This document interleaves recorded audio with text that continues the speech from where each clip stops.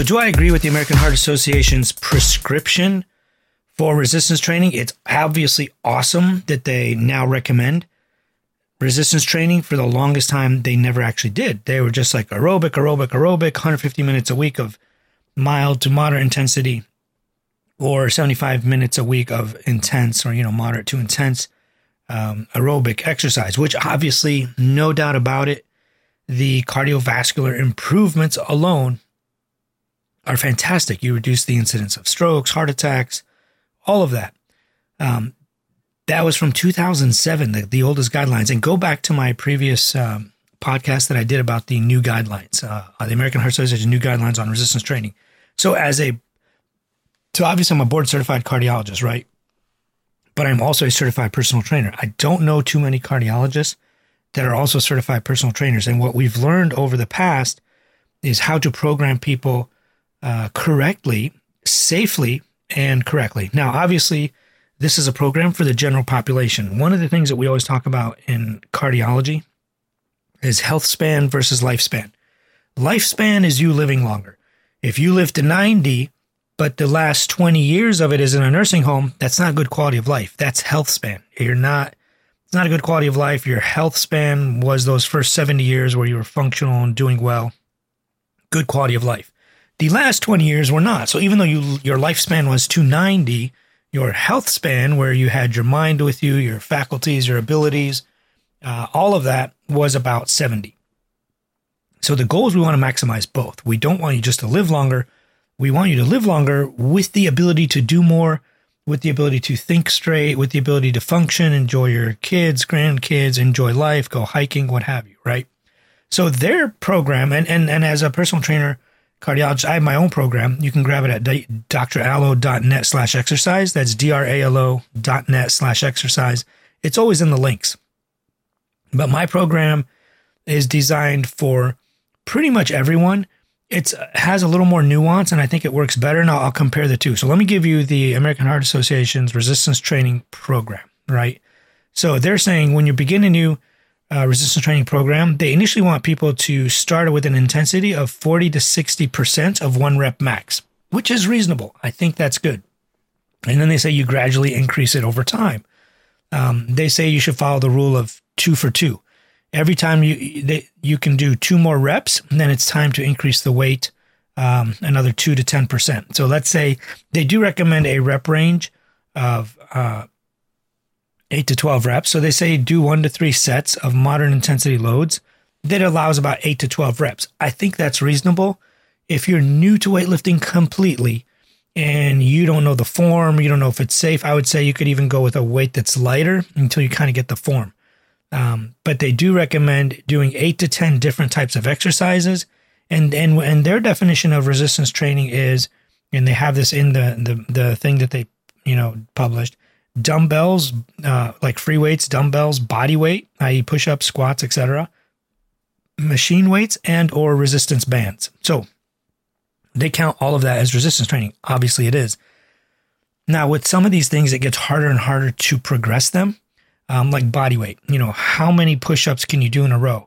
After about, and that's the thing with like resistance training that we know, from a certified personal trainer standpoint, anywhere from up to about 25, maybe 30 reps, you can build muscle. Once you kind of get above 30, it becomes more of an endurance type exercise. Like you're training for muscle endurance, and it becomes almost sort of like cardio. So like if you only have 20-pound dumbbells and you are pressing them off the floor, like floor presses, for example, you're pressing them, you're getting 8 to 12 reps initially, you get to 15, 20, what have you. You don't have any other dumbbells. Once you're doing about 40 or so, anything above 30, it becomes more of an endurance rather than actual resistance training. So that's one thing we definitely want to try to avoid. So just keep that in mind kind of in the background. So they do recommend twice a week, 8 to 10 exercises, about 8 to 12 reps. And when you're able to do those extra 2 more reps, you're doing 14, then it's time to move up in weight or band or what have you. Now, they do have like a little graphic here that you can kind of follow. It has a panel A and B. Panel A says low intensity exercises, less than 40% of 1 rep max, moderate is 40 to 60%, higher intensity is greater than 80%. And they say the first one is like 15 to 20 reps, which is probably where most people should start, which is what I recommend. Then get up to 8 to 12 reps, and then higher intensity is 1 to 6 reps. These are like when you're training for strength.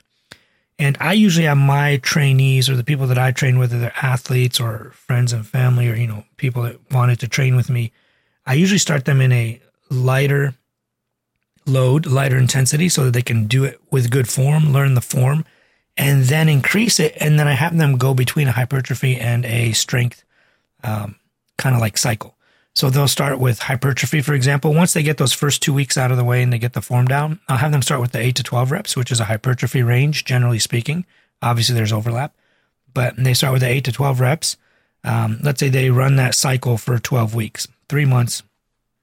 They do all the exercises in my exercise program. And the cool thing about my exercise program is that it comes with a lot more information. You get a calendar. You get the exact reps and exercises to do. You get a video of me doing the reps and exercises for you and explaining it to you and showing you why this system works. So I usually have them do that hypertrophy for 12 weeks, then switch to a strength where they increase the weight, where they can only do like 1 to 6 reps or like 4 to 6 reps. And that gets you stronger so that next time when you cycle to hypertrophy, those 8 to 12 reps that you can do would actually be a heavier weight, which also makes your muscles bigger, which the bigger muscles with the bigger cross-sectional size should increase the strength. So when you go back to strength, now your strength should be higher. Now, they do have a panel B that says contraindications to resistance training. Let's go through these and I'll tell you which parts I agree with and which parts I don't agree with. So the contraindications that they have in panel B they're calling these absolute contraindications. Unstable coronary heart disease. This is reasonable. This is somebody that's like, every time I exert myself, I get this crushing chest pain. This is somebody that may or may not be having an active heart attack or has significant coronary artery disease to the point where if they exert themselves to any amount, they could cause myocardial ischemia, which just means not enough blood flow getting to your heart. Decompensated heart failure. This one, if it's decompensated, yes, you probably shouldn't be exercising or moving even very much. Decompensated heart failure means like you're basically like need to be hospitalized for like horrific heart failure. In the other case where somebody's not decompensated, but they do have a history of heart failure, exercise actually helps. More cardio, really, but there are ways to do it. Uncontrolled atrial and or ventricular arrhythmias. Yeah, this is a good one. This is like somebody who has lots of PVCs, PACs, atrial fibrillation, etc. that is uncontrolled. If it is well controlled, or you're not in it, or you're on medications to keep it under wraps, then that's probably not a problem. Severe pulmonary hypertension defined by pulmonary arterial pressure of greater than 55. I agree with this one too. Obviously, exerting yourself in this scenario, whether it's cardio or resistance training, can obviously lead to severe shortness of breath, heart failure, decompensation, etc. Severe and symptomatic aortic stenosis. This is obviously very good too. This is somebody who has a really, really tight valve. This is the main valve leaving your heart. You shouldn't do cardio either, and you should not be doing resistance training because that will obviously cause you to go into heart failure, pass out, really bad outcomes. Acute myocarditis, endocarditis, or pericarditis. This is inflammation and or infection of your heart muscle, your heart tissue, your valves, or the sac that your heart sits in. This should be like the obvious. If you have an infection or inflammation, you probably shouldn't be doing cardio either or any type of resistance training. That one makes a lot of sense. The next one is uncontrolled hypertension with a blood pressure of greater than 180. Obviously, highly recommend this. Also, you probably really shouldn't be doing cardio for extended periods of time. Now, if you're just doing like a burst of cardio for like a stress test or something, not a big deal. But if your blood pressure is always over 180 and you're exerting yourself, especially with resistance training, it's obviously worse in resistance training because you're lifting, you're increasing your intra-abdominal pressure, your arteries, the pressure goes up. So that's actually a really good one as well. Aortic dissection. Yeah, that's obviously a good one. This is when your aortic valve is splitting from the inside. Obviously, do not try to resistance train. If that's happening, you'll just tear it more or make it worse. Marfan syndrome, this is an interesting one. This is somebody who has really lax connective tissue, like your joints are very lax, you're very tall, your aortic arch is very stretched out. You could have an aortic aneurysm or aortic dilation, sort of kind of goes with the aortic dissection that we were talking about above. High intensity weightlifting definitely can rip or tear something. Agree with that one. The next one is high intensity resistance training in patients with active proliferative retinopathy or moderate or worse non-proliferative diabetic retinopathy. So this is a good one. This is probably more for like the really low reps and really heavy weights, but same can be said for the moderate intensity, the 8 to 12 reps. Somebody who has some kind of issues with their retina, now you're increasing intra-abdominal pressure, you're valsalvaing, you're pushing really hard. The blood vessels and the pressures in your retinas, as well as all your other blood vessels, pressure can go up really, really high. You can see why that can be a problem. Now, they also have relative contraindications, and it says here, consult a physician before participation. Individuals with defibrillators or pacemakers. This is a good one. While having a pacemaker is generally not a contraindication to resistance training, if it was freshly put in, you obviously might not want to do that, in case it might get dislodged, especially with like bench press or stuff like that. Defibrillators are interesting because when you increase your heart rate, you could actually end up getting shocked. The defibrillator does not know if it's a wide complex tachycardia, like VTach, or narrow complex, like sinus tach. It just goes by the heart rate. If we set it to 180 and you exercise and you get your heart rate above 180, it may try to pace you out of it or ultimately shock you, depending on how we programmed it. So that is not, that could be a problem. You have to know, talk to your cardiologist, you have to know what we set it at. If we set it at 180, try to keep your heart rate under 180. If we set it at 200, try to keep it under 200, etc. It could be 150, 160, whatever we set it to. So it's important to talk to your doctor about that. Another relative contraindication is diabetes. Now, not sure that this is a contraindication unless you have like maybe amputations and severe, retinopathy, kidney disease, high blood pressure, etc. That could be a problem. But generally, for me at least, diabetics probably should do resistance training because it can help with the insulin resistance. Your muscles and tissues will actually help improve your insulin sensitivity and insulin resistance. The next one is controlled hypertension. So this is good. Most people, if their hypertension is pretty well controlled, then resistance training is not going to be an issue. The next one is musculoskeletal conditions or limitations. Obviously, let's say you have a chest cavity that was torn open due to a sternum, a sternotomy from open heart surgery. You've got fractured ribs. You've got a rotator cuff. You've got a torn, missing leg. You've got an amputation. You've got lack of blood flow to your legs, peripheral artery disease. All that kind of stuff obviously can make a difference. The next one is history of stroke. I guess it would depend on what type of stroke and what happened, but if it was a bleeding type of stroke or due to high blood pressure, obviously increasing your blood pressure, because resistance training will do that, could increase that, maybe cause more damage. So that's a good one. Another one that they have listed as relative is low functional capacity, people that can't do 4 METs. And if you've listened to some of my other podcasts, 4 METs is you going up a flight of stairs while carrying groceries. If you can't go up a flight of stairs while carrying groceries, that is a problem. And they're saying you might want to talk to your doctor before starting an exercise program. So I think that for probably the majority of those people with low METs, they should probably start some type of resistance training because you'll get stronger.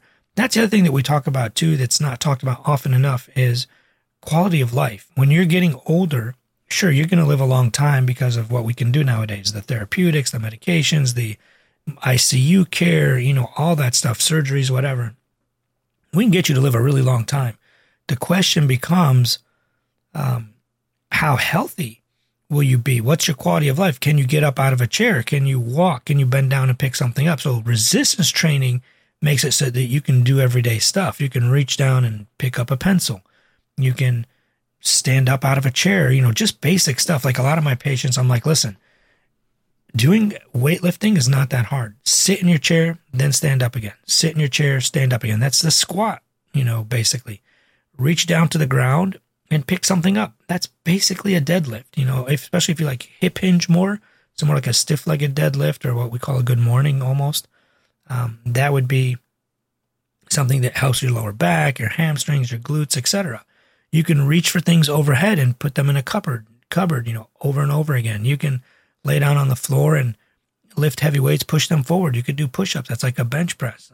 There's all kinds of ways to do this in a way that isn't that hard. You don't have to go to a gym. You can do a lot of these things at home. The next section that they talk about is how safe these are. And I know, and if you've watched my long lectures on YouTube about exercise, they've been on there for a while. I'm glad the American Heart Association is catching up. But one of the things we talk about is the safety of resistance training when you add it to cardiac rehab. Cardiac rehab is usually prescribed for those who've had a stent, who've had open heart surgery, who had a valve replacement, had a heart attack, have heart failure, etc. These are people that have had a pretty life-altering event. They're not always super strong and capable. Their METs might not be up to 4 METs yet, but they do cardiac rehab. They do cardio. Usually cardiac rehab traditionally has been cardio. Now that there was a study done where they added resistance training, they found that quality of life got better. Not only that, but their anthropometrics got better. They had lower body fat, more muscle, so they actually looked better. They had less body mass, more lean body mass, less fat mass, which is obviously very good. They go through some of the data showing the safety of resistance training and how none of the people left the studies and there's no, major issues with it, and it's very well tolerated. Then they have a sort of like a diagram or a chart of what exercises you can do, for example, for your chest, then your shoulders, then your back, then your triceps, your biceps, your quads, hamstrings, and glutes, your calves, your abdominals and obliques, your quads, etc. They go through all of that. What's simple to do exercises using just your body weight, bands, and a couple dumbbells. Now, obviously, like I said, it's harder to progress these. We always talk about progressive overload. When you're using just body weight, it does definitely become harder and harder to progress those. Like, how many push-ups are you going to do before you're training your muscles more for like endurance rather than, strength? So that definitely matters. How many body weight squats can you do? I mean, I could do over 100 in a row if I wanted to right now, but is that building muscle? Is that building hypertrophy? Is that building strength? Or am I training more for sort of cardio, like a marathon or what have you? It's a little bit of an extreme example, but you get what I'm saying. So that's kind of the point. And they say that this is obviously good for adults of all ages, males and females, people with chronic conditions, postpartum, pregnancy, all of that. I have a whole series on YouTube of, women before, during, and after pregnancy, peripartum, during partum, and after pregnancy, postpartum, and what kind of exercises they can do and how they can lose weight. You can easily find that on my YouTube channel. But anyways, I do agree with the vast majority of this. I have nothing against what they're saying. It definitely seems like it would work for the vast majority of people and can be adapted to your ability. If you can't do a push-up, unfortunately, they don't go into detail. Well, you could do it against the wall, then eventually against a chair or a couch, and then eventually on the floor, then eventually put your feet up, like how to progress it. They don't go through any of that. What if you can't get up out of a chair and do a squat or a deadlift hip hinge motion? Then what do you do? So that's why I prefer my exercise program more. It works for kids, adults, elderly, non-elderly, men, women, everybody. If you go to drallo.net/exercise, you can get it. That's drallo.net/exercise. I recommend that. It comes with the exact schedule, the exact reps, the exact exercises, how to progress it, how to add weight, how to cycle back and forth between strength and hypertrophy, all of that, with me showing you how to do everything with video demonstrations. So that would be my recommendation. But I feel this is a really good step forward for the American Heart Association so that everybody knows we really need to do this at least once or twice a week, if not more. And I always tell my patients, and it's in my exercise program, start with once a week. If you can lift weights 1 day a week, full body, great. If you're getting results from 1 day a week, why on earth would you go to 6 or 7 days a week? The vast majority of people who are untrained or have never exercised or lifted weights before will actually see benefit with just 1 day a week training. They'll build some muscle, lose some fat, etc. Not that the exercise is being done to help with weight loss, because generally not so much. But over a long enough time horizon, it can. So generally, if it is working at 1 day a week, there's really no reason to up it. Let's say you're no longer progressing. You feel like you've gotten as far as you can with the 1 day a week thing. Make it 2 days a week. Go to upper and lower, upper body, lower body. Then go to 3 days a week, the push-pull leg program that I recommend. And my whole program has all of that in there. You end up with a push-pull leg program doing 3 days a week. 1 day you push, which is like your chest, shoulders, etc. 1 day you pull, which is like your back, deltoids, rhomboids, etc. And then the other day is legs, which is self-explanatory. Eventually, you can add more days. You can add a full body 1 day and go to 4 days a week. You can add a cardio day. You can add whatever. And then what I usually do when I was at the peak of working out, I was cycling those push-pull legs every 3 days. I do push-pull legs, rest. Push-pull legs, rest. So I was in 9 days or 10 days, I was going through that cycle almost 3 times, which is a lot of volume. Eventually, you'll get to the point where volume is necessary to see more gains. So highly recommend you grab that, dralo.net. If you're enjoying this podcast and you want more people to hear about it, please go write some awesome reviews. I would truly appreciate it. Share it with your friends. I'd never plan on running any ads on here, and I'm just doing this so that people can benefit and learn true heart health and heart disease. And I will catch you in the next episode. Peace.